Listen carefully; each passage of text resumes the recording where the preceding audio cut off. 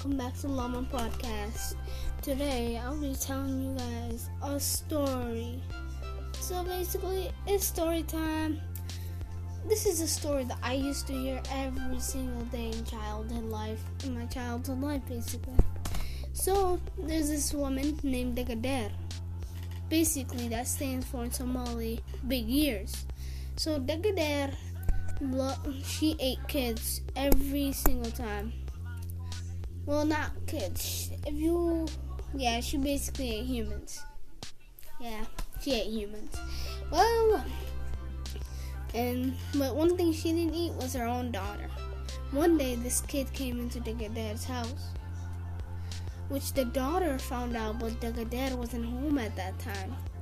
When Dagader came back, she started to smell fresh blood. Her daughter got nervous. She told Dagader said to her daughter, "Do you smell that? Is there a human around here?" That's what Dagader said. But then her daughter said, "No, Mama, it's probably me. It's just me, Mom." Okay, that's what Dagader said. Then Dagader's daughter told the boy, "You have to get out of here." Dagader started to... The more she got closer to where the boy was hiding, the more she started smelling that fresh blood.